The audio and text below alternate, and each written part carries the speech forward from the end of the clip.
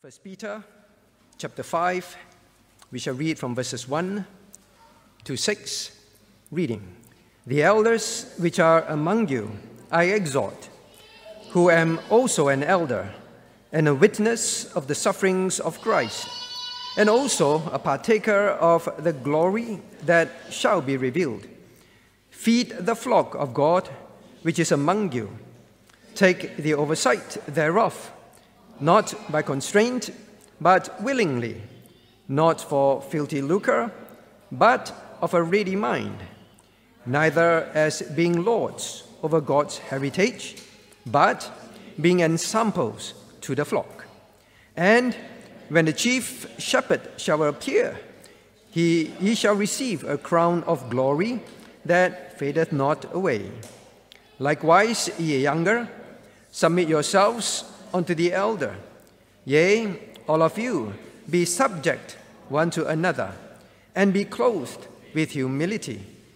For God resisteth the proud, and giveth grace to the humble. Humble yourselves, therefore, under the mighty hand of God, that he may exalt you in due time. May God bless the reading of his word. Let us all turn to God in prayer. Our God, our gracious Heavenly Father, Thou who art the creator of the heavens and the earth, we bow in humility before you, asking once again for thorough cleansing and washing of all our sins. Lord, as far as the east is from the west, remove all our sins from us. Lord, that this night of gathering may be pleasing in your sight. And we pray, Lord, that you send your Holy Spirit to be our teacher.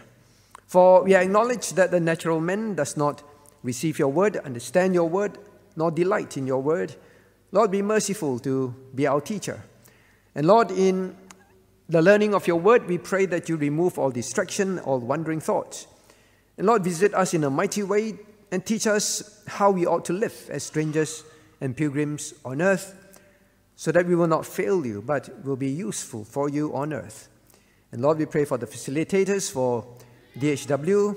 May you use them tonight to strengthen your church. Grant to them wisdom to facilitate. Lord, may you feed your church, feed your flock tonight in this church, we pray. And we ask all this in Jesus' name. Amen. Now, last round we were here, we learned from verses 1 to 5, and that is regarding the elders in the church, the pastor, who is the teaching elder, and the ruling elder. Now, they are given specific instructions from the apostle, which means from God, right? What they should be. Look at verses 2. Look at verse 2. Feed the flock. So they have duties. Taking oversight. They have duties to make sure they administer, care for, right? To rule over them. Oversight means to take rule over them, to care for them, in other words. They're not by constraint. In other words, the pastor and the elders, now they must know that they are also under the instructions of God. They must do so. They must do so. And not do so with unwilling hearts. But Lord, this is my duty, and therefore I make sure I do it well. All right? So, not of the constraint, but willingly. Not of filthy lucre, but ready mind. So never out of any personal gain. Whether it's financial, physical, or pride. All right? No gain. And not to be lords over God's heritage, but be examples. Now, ultimately, the pastor and the elder's role is to stir the people to live godly lives. They are not there to just rule and make them do what they want to do, all right? Want them to do. So it is always God's heritage, God's flock. Now, then ultimately now, in verse 5, God says to the congregation, likewise to the congregation, just like God gives instruction to how the pastor and the elder must function, behave, and their attitude in the church, what they must be. Now, God gives instruction now to the congregation, you all, the congregation. And what are the instructions? Now, first and foremost, submission. Look at verse 5. Likewise, ye younger, submit yourselves unto the elder. So, younger, meaning not just in age, but younger in role, right? In seniority, in spiritual maturity. the elders and the pastors are supposed to be the most spiritual men. So make sure that they are. If you elect pastors and elders, they should be those people. So those that are younger, submit yourselves unto the elder. Now, submission. And then he says, "Yea, all of you be subject one to another." Be subject one to another. This submission and subjection is the recurring theme of the Strangers and Pilgrims' life. Please do not forget that. Please turn to chapter 2. Chapter 2. I want us to remember this because this is an important context for tonight. Now look at chapter 2. Verse 11. So Peter now begins to exhort the believers. "Dearly beloved, I beseech you as strangers and pilgrims." That is us. All of us, we are strangers and pilgrims on this earth. This earth is not our home. We are just a passing through. We are citizens of heaven as ambassadors of Christ, with duties, roles, purposes on this earth that are spiritual. Now he says strangers and pilgrims on this earth. Now after that, he says this in verse 13, "Submit," same word as what we read just now. "You lay people, congregation, submit to the elder." All right, submit. So in verse 13 is submit to the government, to king, to supreme, to governors, verse 14. So he begins by saying the strangers and pilgrims' life on earth, well, submission to authority, for example, the government, is expected, as long as it is not sinful. Scriptures are very clear. You are to submit to governments. Now, maybe I'll ask you why. Nathan, why must the Christians submit to the government, kings, supreme, and governors? As long as it is not sinful, we must submit.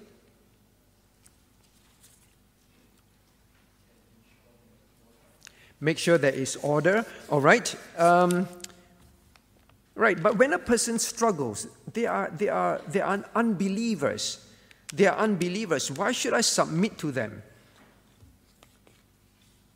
What would you say to them, Kelvin? Your Christian friends say, they are unbelievers.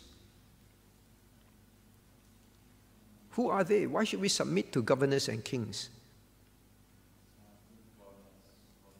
Very good.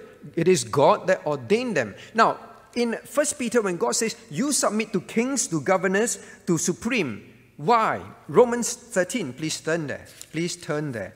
Now, I want Christian to be very clear. It is important because we live in an age where you hear of sovereign citizens. It's getting very common now, sovereign citizens. It means to say we subject ourselves to no governments, all right? Romans 13. Now, can we please read together Romans 13, now verses 1 to 7, reading. Let every soul be subject unto higher powers, for there is no power but of God. The powers that be ordained of God.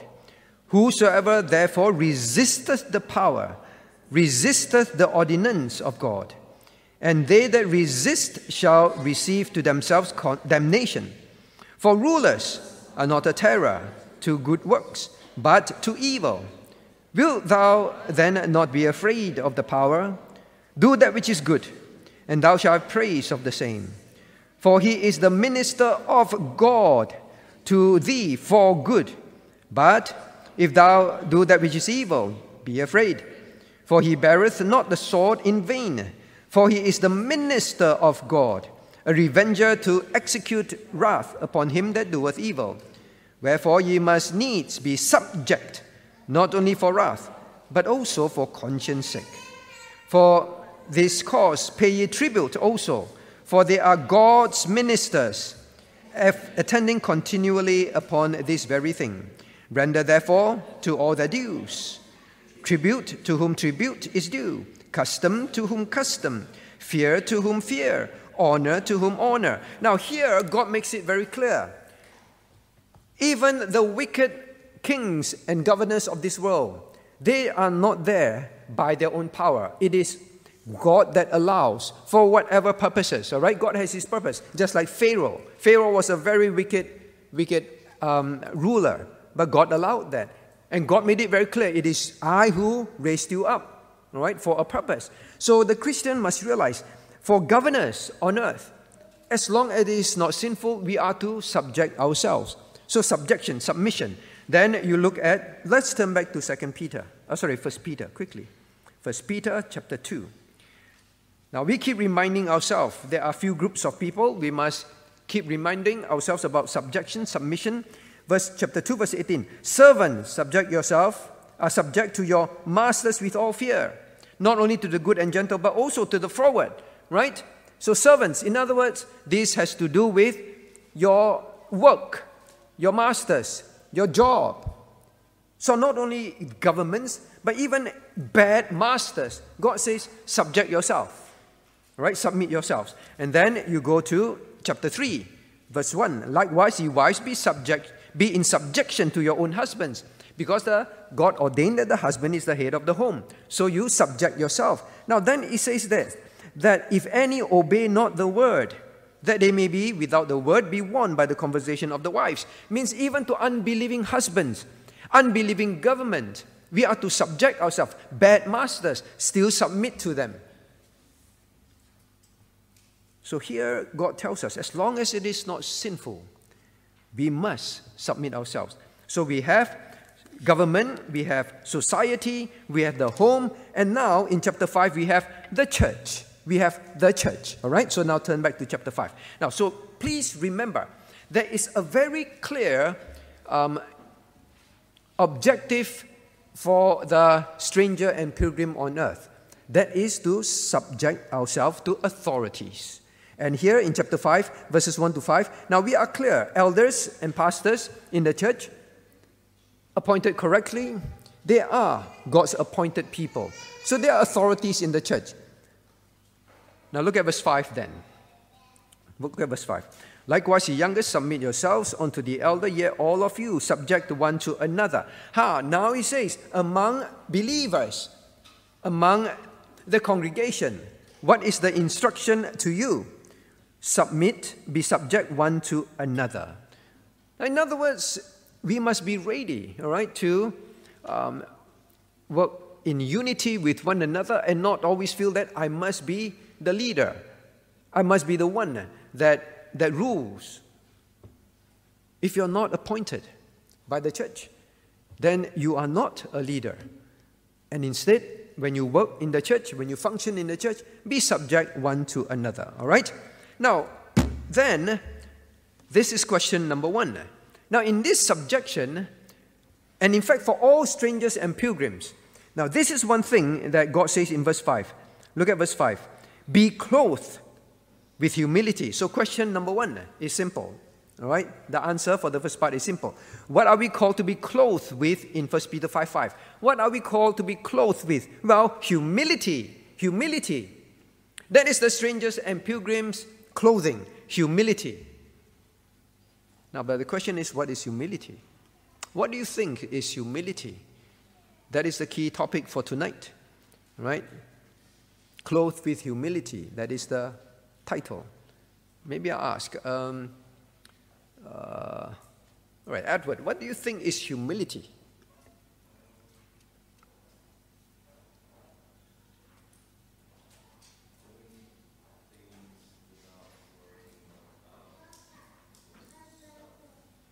Doing things without worrying about yourself. What do you mean by worrying about yourself?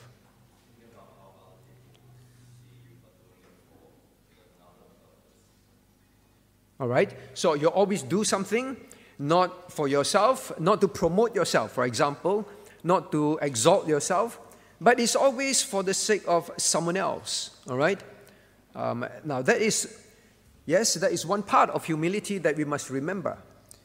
It is not about me. One of the things that scriptures teach us always, esteem others better than ourselves. In other words, it means other people are more important than me. That is humility. When I do something, when I don't do something, when I'm around people, other people are more important than me. That is the thing. Now, even for the elders and the pastors, are they supposed to have humility? Of course. They say not to lord over the people, right? Humility for the elder and the pastor means whatever I do is always for the good of the flock of God. Nothing to do with my exaltation. my praises. Then for the lay people, the same. All right, so always considering the interests of others to be greater than my own. That is one part of humility. So we're going to study a few parts of humility. All right, so God says, be clothed with this. Now, then we have to ask ourselves, when we come to church, when we are in society, when we are in our workplaces, when we are in under the government, when we are in the home, is that our attitude? Esteeming others more important than ourselves. It's always about someone else is the priority. All right? So, now that is one aspect, considering the others. Now, but I want to make it clear here. What is the interest? Right? So I say I am more concerned about the interests of others than myself, then I have a trait of humility. Now, what is their interest? Let me ask you. What should you be concerned about their interests, Ellen? What about their interests that you should be mainly concerned about?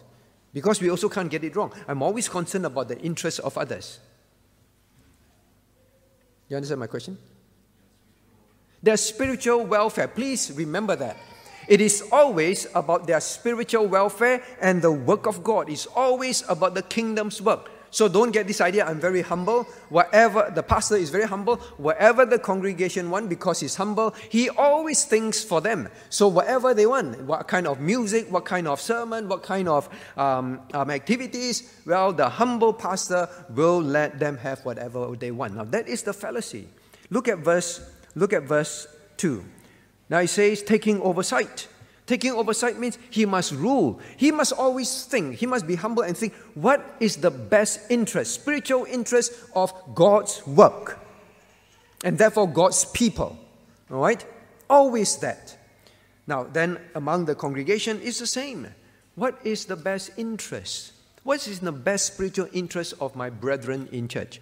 I don't come to church and keep thinking I want it my way, when I want it, how I want it, what I want church to be. Then that is a proud attitude. All right, so, yep, thank you. So that's the first one. Now then the second thing is this. Now, in relation to, I'm always, a humble spirit is I'm always, I think of others first, not about myself all the time. Now, actually, why is that so? Because it's very humbling. It's very humbling to say, I am not important. I am not important. The work of God, the spiritual benefit of others is what is important. You know how humbling that is? I am not important. I am nobody. It doesn't matter what I like, what I want, but what God wants for the church and for each other. That is all I care about. So the second thing is this. Now, this is the idea of self-abasement. Self-abasement. So what is humility? I abase myself. Before you can think of the interests of others, you must abase yourself. Now it means I take the place of lowest importance among the brethren. I take the place of lowest importance. When there is something, what is more important? Me or the person's spiritual benefit or the church's work? Which is more important? I am not important. So I abase myself. All right? So self-abasement, I am of the lowest importance. Now that is why it's likewise for the elder and the pastor. The most important thing is God's work. What he wants, what he wishes for the church is not important. Now then, what else? So we have two things that we must learn about humility. All right? Now then, it means to assign myself to a lower rank or place. I assign myself, all right? Humility is I make a conscious choice to put myself, rank myself under another. Now, in relation to this, if you look at chapter 5, verse 5, 1 Peter chapter 5, verse 5, likewise, ye youngest, submit yourselves unto the elder. Now, one of the things that is needed for you to submit yourself to the church pastor and the elder is you be humble. You must align yourself. You must put yourself under the elder and the pastor, under their authority. That is humility. That is one of the questions we always ask at church membership. Are you willing to submit yourself to the authorities in the church? If you're not, you cannot be a member, because you will not submit yourself to the church authority. All right? Therefore, you will not be a member that will bring peace or be concerned about the church. You'll be concerned about yourself. That is all. Right? The pastor and the elders, they are to oversee the flock. They are to feed the lamb of the flock of God. Means they are to forward God's work and God's people's spirituality. And if you will not submit to the elders and the pastor's authority, then you are not going to contribute to the church. In fact, you will be causing chaos in the church. All right? So yes, humility means you choose. You choose not only to abase yourself, but you're conscious, I put myself under lower rank. Now, this word subject and submit, they are military words. Military words. All right? So they refer to terms that has to do with rank. Rank. Now, so we must admit that there is rank. There is rank. That is why God says in chapter 5, verse 2, oversight. Oversight means the pastors and the elders are put in overseeing role. Means they are ranked. All right? But we know the Presbyterian system, the elders and the pastors, they form the board. They are all of equal rank. All right? It's the plurality of elders. But there is rank in the church. Many people go to church having this upside down idea that if I am a worshiper, means I'm superior to the pastors and the elders because they are here to serve me, isn't it? Right? So, I rank superior to them. But God makes it clear there is a rank in the church. There is a rank in the church. So, all right, so it is to rank yourself under. And even among each other, God says, look at verse 5, right? Subject one to another. It is the same. I always rank myself under someone else. Means I'm more concerned about the person's spiritual good than my own. It's more important. That is more important. The church's direction to forward the kingdom's work, to help believers to grow spiritually, that is more important. So I always rank myself under anyone who is pursuing that. All right? So that must be the attitude. That is humility. Humility. Anyone who is put in position of rank higher, we subject ourselves. Now, it also means this. The word subject, in fact, means to follow orders. To follow orders, voluntarily placing ourselves under the control of a higher rank. Follow orders. It is very humbling to be told, isn't it? But humility means I will follow orders. I will follow orders. Now, when it comes to what I mentioned just now, submit yourselves to king, supreme, and governors, I will follow their orders. As long as it is not sinful, I will follow it. It doesn't contradict the word of God. I will follow it. That is humility. That is humility. Likewise for masters, good masters, bad masters, good bosses, bad bosses, good teachers, bad teachers. I will follow instructions. That is a sign. That is a proof of humility. No use keeps thinking, I'm humble. But if you're someone, a child in the home, there's always quarreling, always fighting against the authority of your parents, your mother, your father, your older sibling. However much we think we are humble, we are not. Likewise in the church, all right? Likewise as a citizen, likewise as a wife. So when we refuse to follow orders, as long as they're not sinful, now we cannot say we are humble. So we have to search our hearts. What kind of child am I at home? What kind of citizen am I in Perth?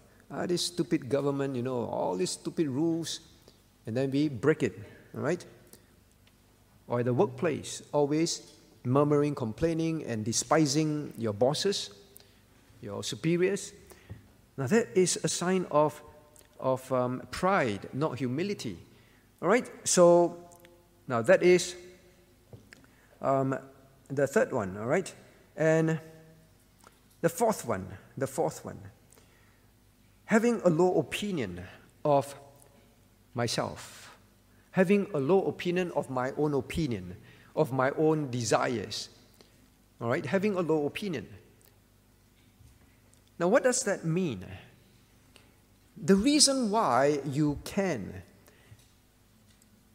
be humble enough to listen and to follow and to submit is because you and I don't think that we are God's gift to this world. We have a humble opinion of ourselves. We always think that, well, there might be a better way. There might be a better opinion. So when there's a discussion going on, you don't keep saying, well, wow, that's a stupid suggestion.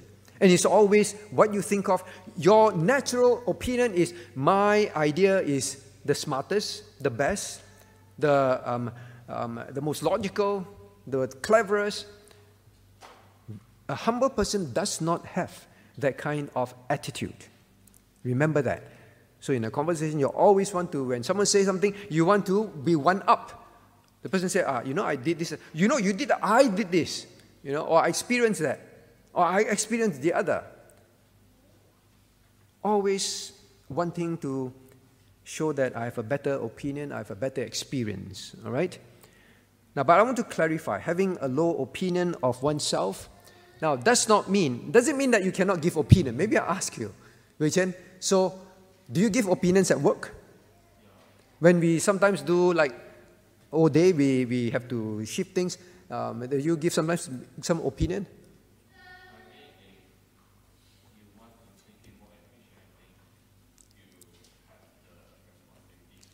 You have a responsibility to, if you want to make something better, you have a responsibility to give your opinion.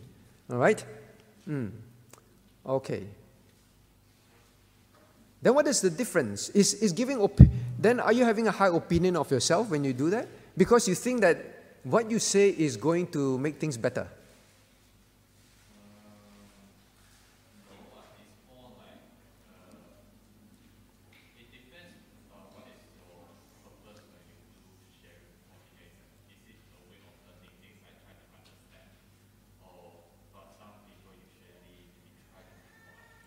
All right, very good. All right, there is a difference. Now, it always depends on your motive. Having a low opinion of yourself doesn't mean that I'm so stupid that I will never contribute anything useful. Then every time someone asks you, can you please serve in this ministry? No, I am very stupid, all right? I have a very low opinion of myself. I'm very dumb. I don't know how to do anything. When I drive, I will crash the car into the tree and people will be injured. I'm very, very stupid, very, very bad. Now, this is obviously not that, all right? So what is mentioned is important, is the motive, the reason. Now, if you always feel, no, I always have a better idea than them, so I must give my opinion. Now, then there is a problem, all right? Now, I have, when I was working, seen two kinds of employees, all right? Two kinds of employees. One, they are actually very intelligent, very capable, very creative, very able, all right, very gifted, very talented. But when there is a discussion, there is a problem to be solved, or when there's something to be done, well, they will give their opinion. But it's very amazing and it's very wonderful to meet these kind of people. When they share, it is not to argue, it is not to show that they're smarter. They are very focused on how to improve the situation. That is all. Right? And when someone says something, they do not shoot down the ideas immediately. They say they want to listen. Maybe mine is not so good. It's that natural behavior in them. I don't think very highly of myself. Right? I'm just trying to improve things. That is all. I'm not here to argue, like we can say, some argumentative. Right? So that is the attitude of humility. So please make sure that you have a clear understanding. You esteem others higher than yourself. You rank yourself as not as good as them, and that's your attitude. Now then there are some who are really not very good, all right? But they love to argue, give opinion, always try to rank themselves better than others, just to do that, the pride. But then there are those who are able, capable, gifted, talented. Sadly to say that they are very proud, right? They are very proud. So remember that, okay? So understand what humility is, these few aspects. Now, in humility, there is also this definition of self-denial. Self-denial means, now, I want to be proud. I want to look better than others. But I must deny myself. I must control, restrain myself in those areas. All right? I must have a self-denial in order to abase myself. Okay? In fact, this word literally means bring oneself down to the plain. Means this is a mountain and this is the flat ground. Bring yourself from a mountain all the way down to the flat ground. All right?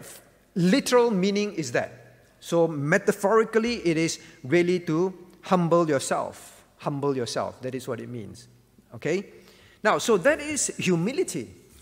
Humility. Now, question number two.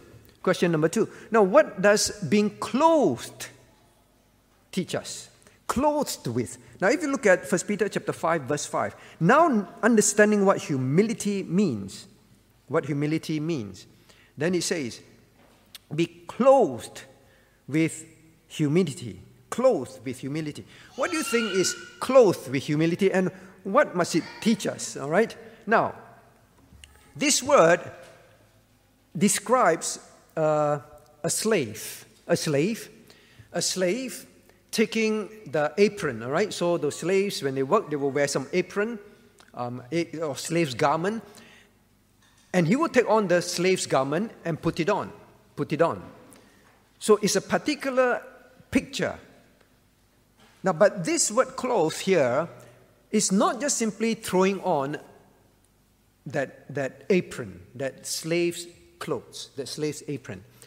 It means to tie and to bind it to your body, all right? So it's to take the servant's apron, put it on, and then tie it around you and almost like make a dead knot. Permanent. So be clothed with this. Clothed with humility. So when you think of all those aspects of humility, God says put it on and make it a part of you, tie it tightly around you.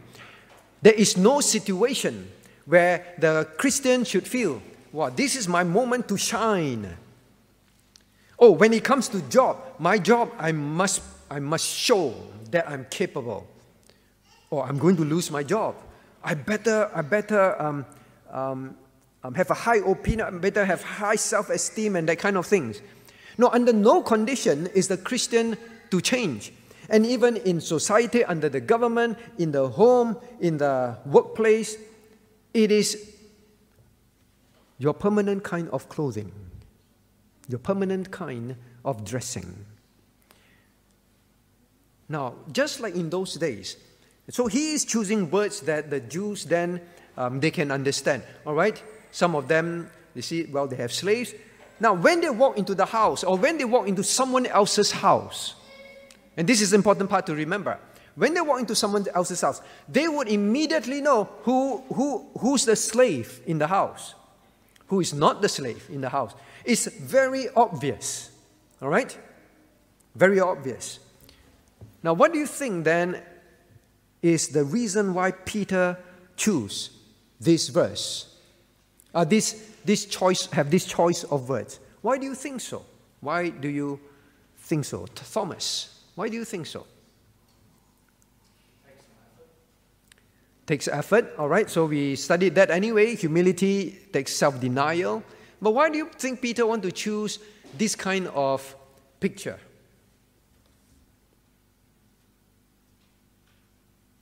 Didn't we? All right, they are servants. So yes, we learned that we are all to be ranked under, all right, authorities, so we are servants. But why this particular word picture, Michelle?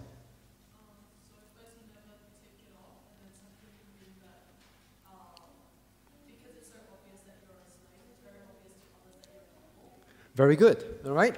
So you got to pay attention. I'm dropping a lot of hints already, right? It make it very obvious. You walk into the house, this is the servant, all right? Obvious, humility is obvious.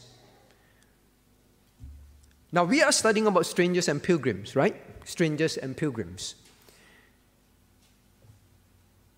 You know, every nation has its own national dress, typically, right? Typically, I would say all has, but typically nations have their own national dress.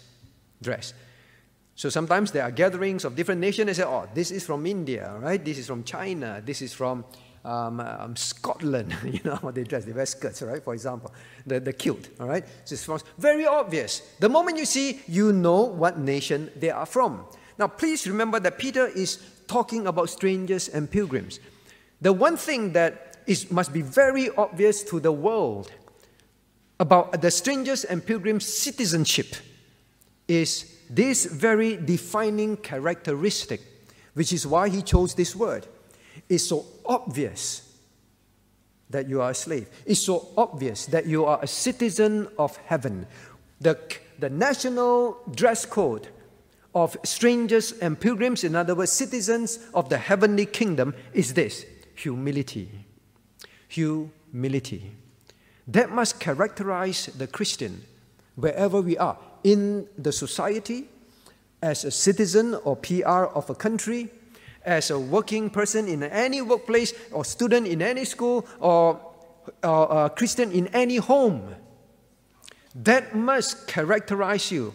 After you become a Christian and you go home, and your parents look at you, the one thing that God says that must differentiate you as a citizen of heaven is you have become very humble. You subject yourself to their authority. There is a very clear marked change in you. But it takes effort, all right? This humility takes conscious effort. That is why, yes, Thomas, you're right. The word is also chosen to make sure you put it on. You consciously put it on, and it takes the effort to do so. Being capable is not sinful. Being clever is not sinful. But when God gives us those gifts, we must always be clothed in humility. We use them, all right? We use them for the benefit of God's kingdom, God's work. You use them at the place of work to glorify God, to show men that these gifts are from God, not you are so capable. So you put on the apron of humility, like a slave, Now again, it goes back to all those picture words, all right? Picture words of subjection in a military term. They are very clear who are of what rank. They are all there, all right? What they wear tells you what rank they are. All these things, word usage to help us know it must be very clear to others, all right?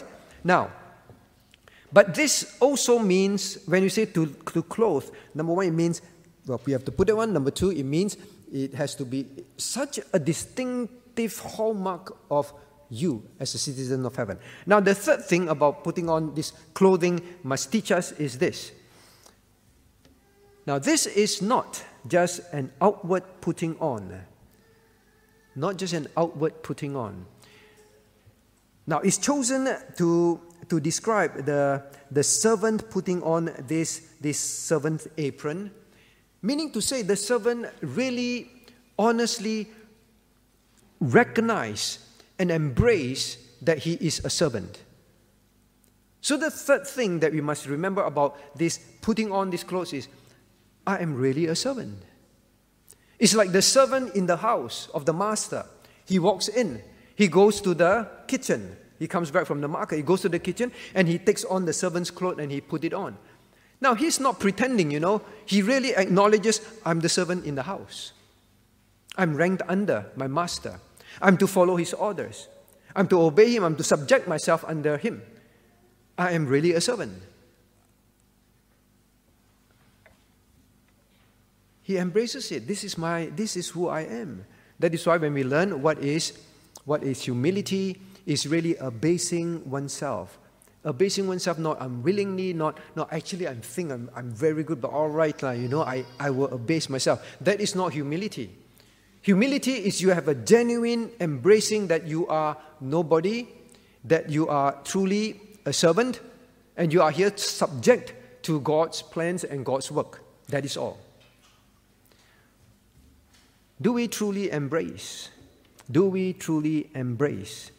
this humble spirit? Means it's really us.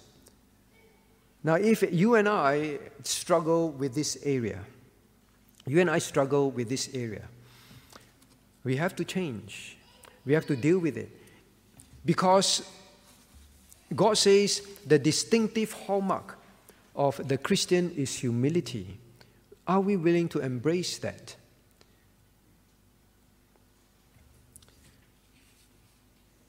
Now, I want to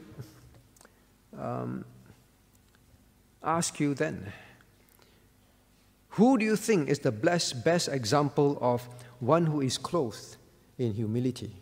This is so straightforward. Han. Who is the best example of one who is clothed in humility? The Lord Jesus Christ himself in Philippians chapter 2. The Lord Jesus Christ himself. Let's just turn there, right? Yes.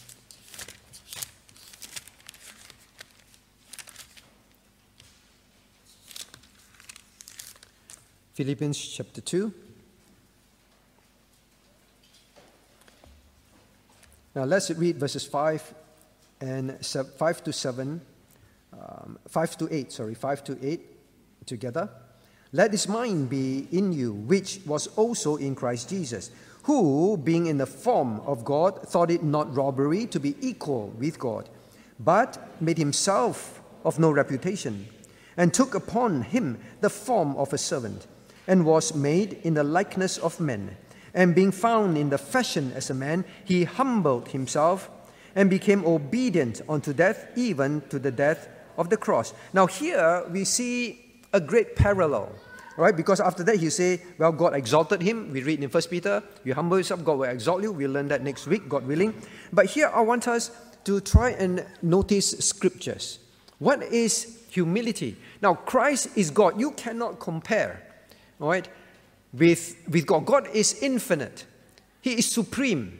But God took upon himself. Now, humility means what? You wear, you put on. And here God describes Christ took upon himself. Means he actually put on the servant's clothes. Took on himself of no reputation. What did we learn just now? I am nobody. I am nothing. I am not important. I'm here to do the Father's will, right? I'm here to do the Father's will, that man will benefit from my coming. Nothing to do with himself. If it's about himself, he will say, Father, I am not going. Why must I go? These people are ungrateful, dirty sinners. Humility means I know, even if I know I'm something, I will take on, all right, that form. Now, next one, you look at Philippians chapter 2. Now, I say, he humbled himself. That is how God describes Christ. He humbled himself. Humility is involved. And became obedient. Next thing, please notice, there is no humility without obedience. Just now we learned. Now the whole thing about humility is I will follow orders. I am obedient to the Father. Now please turn to 1 Corinthians chapter 11. 1 Corinthians chapter 11. Now if this does not teach us humility, I don't know what will. All right? Let's stop thinking so highly of ourselves. We are nothing. Christ is God. Christ is God, but he humbled himself for the Father's purpose. Now look at 1 Corinthians chapter 11. Now can we please read verse 3 together? Reading. But I would have you know that the head of every man is Christ, and the head of the woman is the man, and the head of Christ is God. Now here Have you ever realized Christ have authority over him? You say, what? But he is God. God means he's supreme. Supreme means he's the highest authority. But the Bible makes it clear to us that the head of Christ is the Father. Christ himself subject himself in the Trinity to a headship, to a headship. So how dare we feel that we won't want to submit, all right, to the government which God set up, to bosses which God put over us, to husbands which God says is supposed to be head. Now, if you struggle with that, 1 Corinthians chapter 11 verse 3 say, the head of the woman is the man. So even in the home, how can we say, well, I struggle with that, I don't want, when God set the highest example? So if Christ have a head, and Christ would submit himself to the Father's plan, then the Christian must say, well, I am nobody. I am nobody. All right, so this clothing must remember, now why I launch off on that is this. What must we remember about putting on this clothes? I am being Christ-like. That is the point I want to make. Christian, there is no use for us to keep saying, I am Christ-like. I want to be Christ-like. And we pray, Lord, please make me Christ-like, more and more conform to the image of Christ. One of the key and most powerful, the most obvious image of Christ is he became man, took on flesh. That is the most humbling thing. God, the infinite God, took on flesh. And God describes that he took on flesh, describing his humility. So, if you want to be Christ-like, truly embrace, genuinely in our hearts, start to change in our thinking. I am truly nobody. I am nothing. Other people's spiritual benefit, the church's work, God's work, the direction is far more important than me. Whatever that happens, even if I don't like it, it infringes on my liberty. But I am just a servant. Like the servant comes home from the market, walks into the kitchen, dons on his servant's clothes, and the master says, now I want you to go to the market again. What is this? You know, I'm tired and I've just done it. Yes, master, I'm just a servant. You want me to do it again? I'll go again. How many of us are truly like that? This is Christ-likeness, right? The Father says, Son, you go, and you will die on the cross. You will be abused, and you will be humbled, and you will die like a criminal to save these people. Do you know the cross? The Roman citizens are exempt from crucifixion.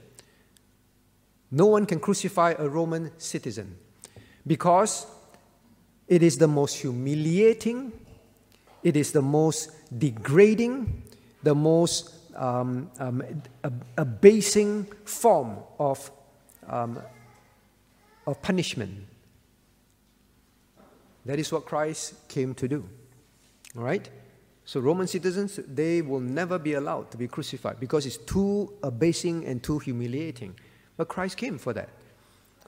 So if you want to be Christ-like, whenever you struggle in the country, at the workplace, in the home, in the church, well, this is Christ-likeness. Yes, all right. As long as it is not sinful, I will put aside myself. Now, next question, number 3. Now, why is it so important? We learn what it is. We learn what it means to put on. Now then, why is it so important? Why do you think God says at the end of the book of the Epistle to strangers and pilgrims? Now God says, put on this, tie it on tightly, and don't ever remove it. And this must characterize you, and you must keep reminding yourself. You must be clothed with humility. Now, why do you think it is so important? Why? Why? Let me try. Alex, why? Why do you think at the end of the epistle, after talking to them about strangers and pilgrims' life, then he says, put this on, tie it on tightly in your life?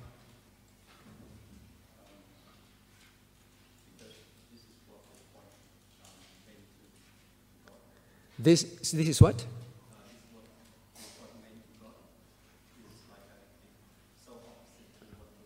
Okay, this is so opposite to the world, what the world thinks, and this will make it very clear we're disciples of Christ. Okay, that's one of it. But more in the context, so many things to say, show yourself to be disciples of Christ. All right, but why does he want to talk about you need to learn to abase yourself? Why do you think so? Vincent? Okay, because you can access the grace of God, you jump to the next verse, all right? We haven't squeezed out everything from this verse yet. Howard? God resists the proud.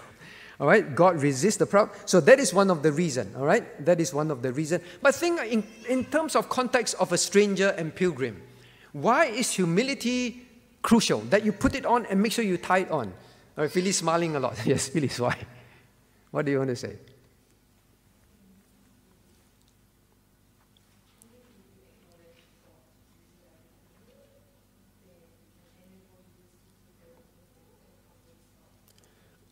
All right, only if you really admit that God gives you everything and He enables you in everything, then you will humble yourself. Okay, it's related to strangers and pilgrims. Last one, please try, last one. Adrian. It will be easier for us to submit. All right, so your answers are correct. All right, I'm not saying you're wrong, but in this context, now if you look at verse 5, the one thing that he's talking about, and he repeats it, likewise ye younger, submit yourselves unto the elder, yea, all of you, subject to yourself. Now, he's talking about, he used the words submit and subject, which is what we have learned, and I hope that this has really drummed in you. One of the key things for the strangers and pilgrims' life on earth is subject yourself, submit yourself. Now, then he says, after he says submit, subject, then he says in verse 5, then clothe.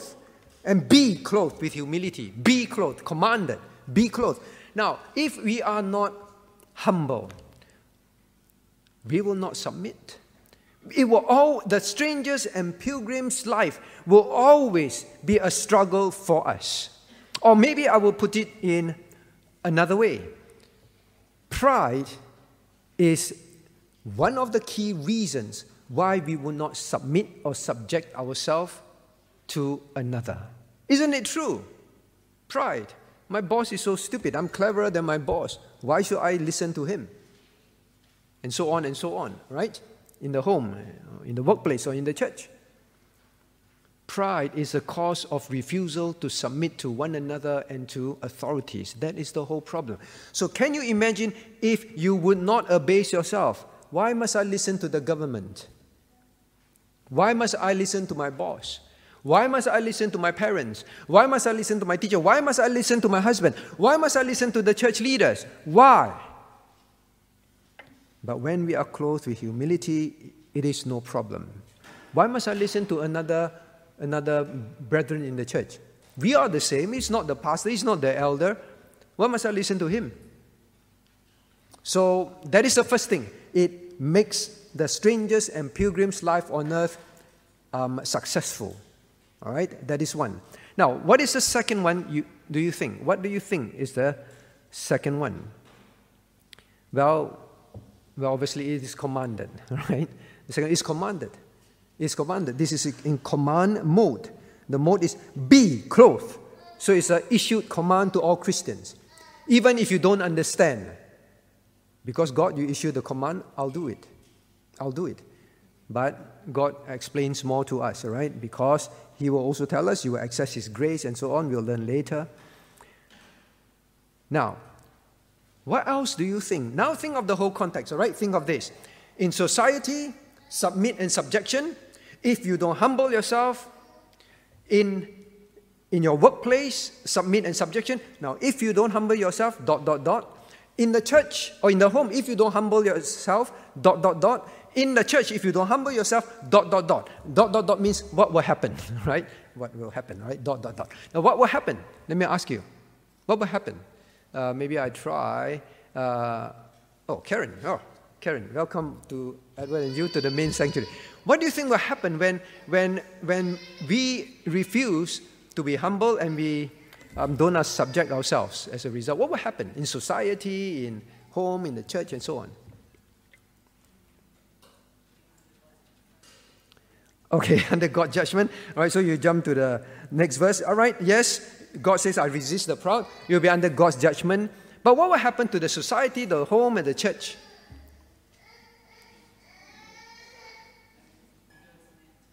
Yes, if you don't submit, what will happen there? Anarchy, all right? Good word, because anarchy literally means you will not subject yourself to any authority. Anarchy, all right? People will rise up, do whatever is right in their own eyes. That was the book of Judges. To them, they don't submit to the priests, the judges. They just want to do whatever is right in their own eyes. Why must I submit to God? All right? So there will be chaos. There will be disorder. Now, notice how God puts it. Supreme kings and governors, to your masters, right, to the head of the home, to the elders and the pastors. God intended that there will be hierarchy. You cannot run away from that. There are ranks that God ordained in this world, not just in church, in the world.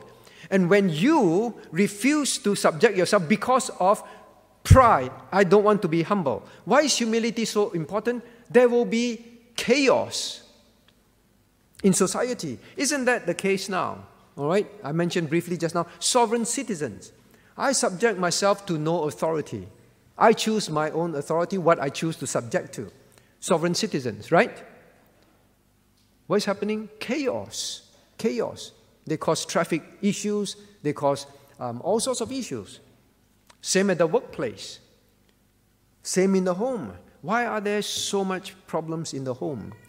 Because of this problem.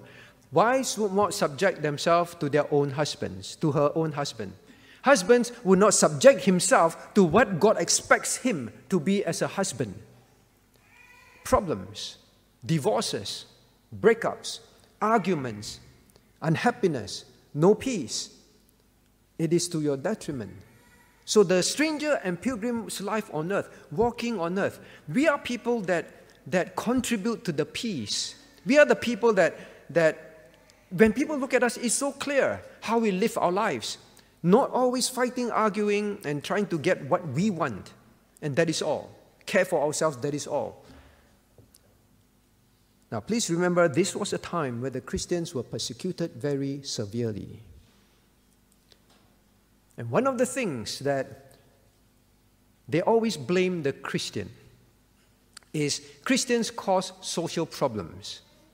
Christians, Nero, it is, according to history, it's believed that Nero blamed the Christians for the fire in Rome, right?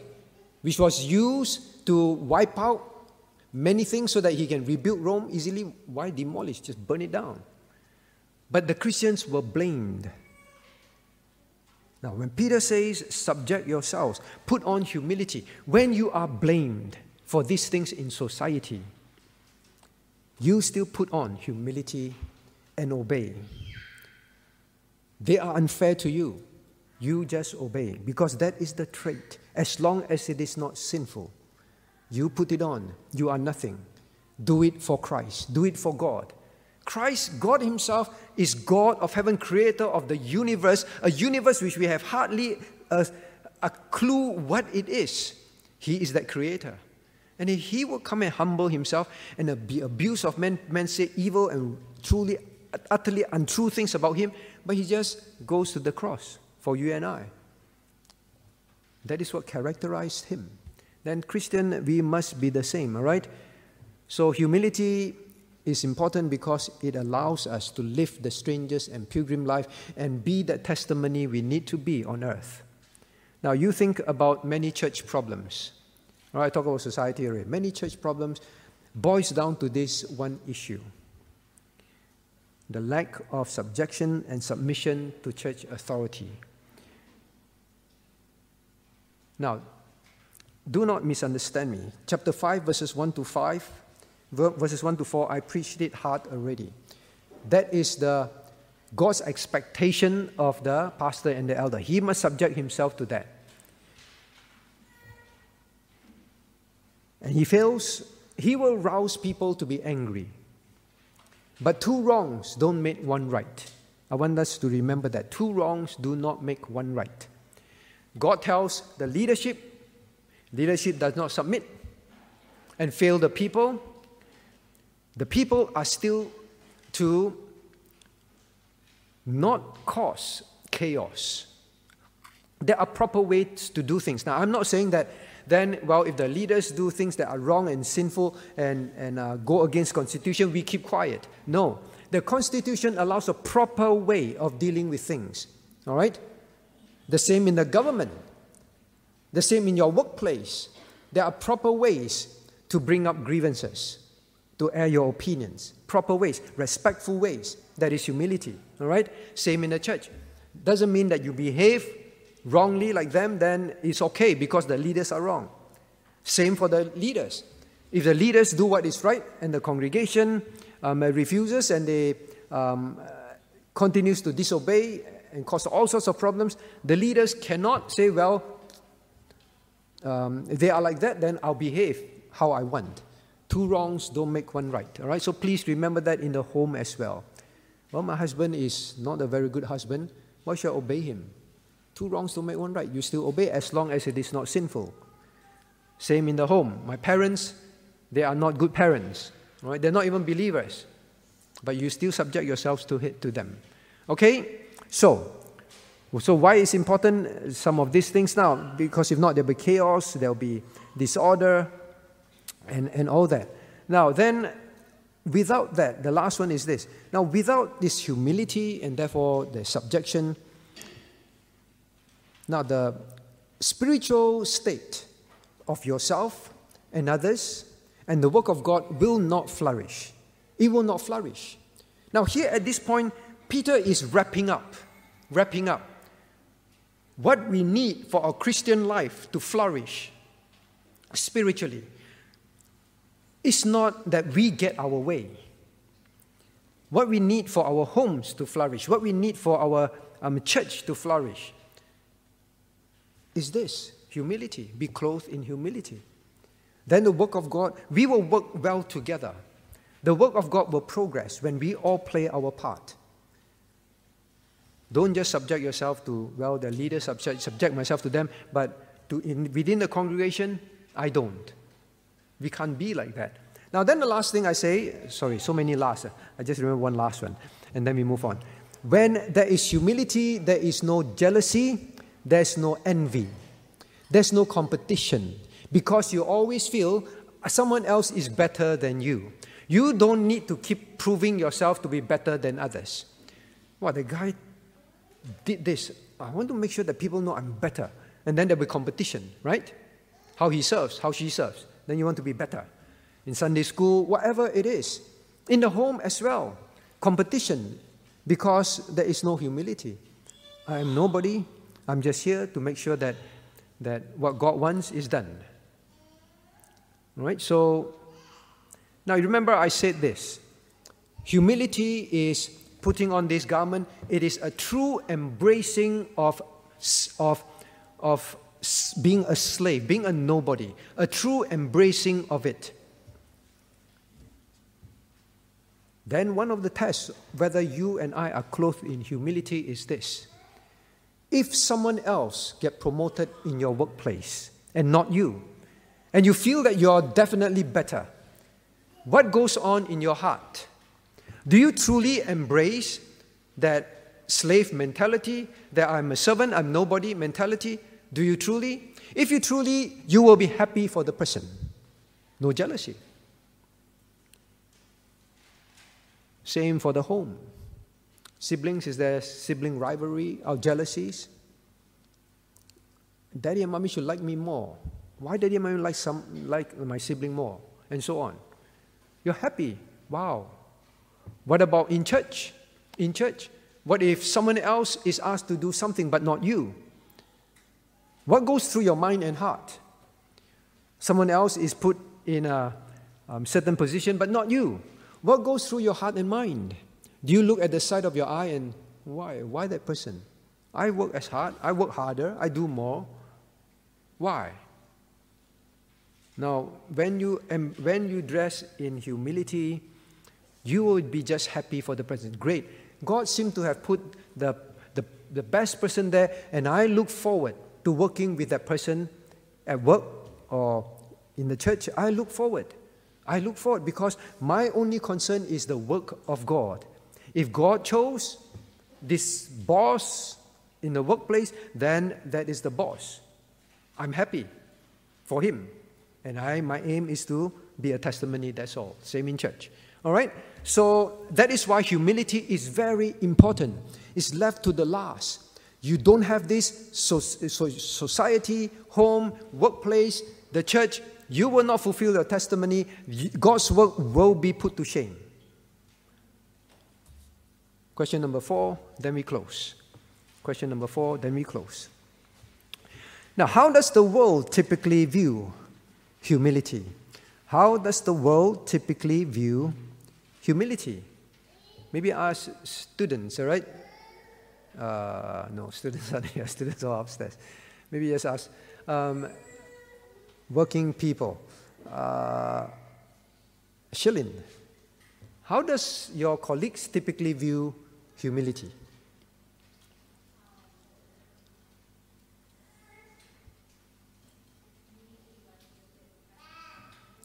Lacking self-confidence. Oh, you don't have self-confidence. You must assert yourself. That shows you have self-confidence.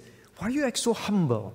You know, when the boss praises you, you say, yes, boss, I'm glad you noticed, but there is more for me to tell you, right? Right? Make sure that you assert yourself. Instead, Shirley say, boss is nothing, you know, God gave me the wisdom. What's the next on the agenda? You missed the chance, right? So the world views that, well, humility is not a good virtue. You must blow your own horn, right? Assert yourself. Be better than others. In fact, if you're humble, you will never move up in the corporate ladder because everyone will step you down. What? Humility means you bring yourself down? You're supposed to climb. You know, when they step you down, you fight with them. What do you mean you climb down the ladder and to the plane? So the world does not see humility as a virtue. But here God says, you clothe yourself with it. I want people to be I want this trait to be so obvious to people. You make sure that when they see you, it's like your national dress. It's so clear to them. The world always, because the world is at this point of time, God allows Satan to rule it, the prince of this world. Right? He is a defeated prince. But God allows him to do that. And Satan will do everything that he can to promote the opposite character to you. You know, sometimes a student asks me, Pastor, do you think it's wrong? My teacher keeps saying, I lack self-confidence. I must have more self-esteem, promote myself, be more aggressive. The world constantly wants you to act the opposite to how God wants you to act. Know that. How else do they view it? Well, if you're humble, you will be a doormat. Doormat. Everybody will step on you, right? You'll be a doormat. What else would they? How else would they think? Maybe how else would they think? Last one. Let me see. Mabel, how else would they think at the workplace if you're humble?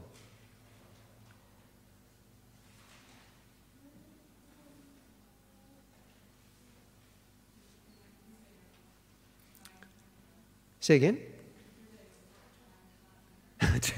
Feel that you're not trying. Feel that you're not trying hard enough. Okay. Why are you so humble? Oh, you're trying to be lazy. That's why I say, boss, I'm not so good. So you want to avoid work, is it? Well, maybe, yes, maybe. Well, when you are humble, you'll be despised. You will be despised. They look for people who are full, oozing with self-confidence, overflowing with promoting themselves, and so on. Now, please also do not misunderstand. I'm not saying for a moment that people who, well, dress very simply, very humbly, and then always walking around hand-folded and then always bowing to people, very soft-spoken, or they don't iron their clothes, then they are humble. All right? Not for a moment. People like that in their heart, they can be very proud. They are very proud that they look very humble or they act very humble. I don't know. All right? But don't judge it by that. All right? Don't judge it by that. And in ourselves, don't act like that. But I'm not for a moment saying that the Christian must act like that when we go to work, when we come to church. Be normal, all right? Be normal. Dress normally, behave normally. You don't try to show off. The world is constantly talking about self-esteem to your children. You must have self-esteem. You must have self-esteem. The reason why there is so much depression in students now, because they lack self-esteem. So they believe that the more you push the child to have self-esteem and to feel proud and to think highly of themselves, they will get rid of depression. Do you realize that in the end, they realize it's the opposite? It's the pressure to be someone. And they're always competing and competing and competing, always thinking they're somebody, and then they find that they're unsuccessful and all that. Then they go into all sorts of depression. All this kind of psychology. Now, neither am I saying the Christian, like I said earlier on, keep saying, I'm stupid, I'm useless, don't ask me to do anything, and always just sit in a corner, don't talk to anybody, I'm nobody, so please don't talk to me. Someone come and talk to you, please, I'm nobody, pretend I'm not here, talk to someone else. It's not that kind of thing, all right? But don't keep having this pride in us to say that I must be somebody. All right? So yes, the world will despise you if you're not like that. You walk into the room, you must command attention. You must get attention. People must notice you, that kind of thing. Don't need to be that. All right? So that is how the world thinks of this trait. But God says, this is what I want you to be. Genuinely humble. Think of ourselves as nobody. Always concerned about the work of God, the spiritual state of others. And not keep pushing our own agenda. Be happy when others are promoted. All right? Be genuinely humble. That is our trait. At the workplace, as a citizen, in the home, in the church. Then there will be peace, the work of God will flourish. All right? So it's important. Now, next week, God willing, when we come back, we study more for the next few verses about how does God respond to the proud? What does it mean God resists the proud? What does it mean? Let us pray.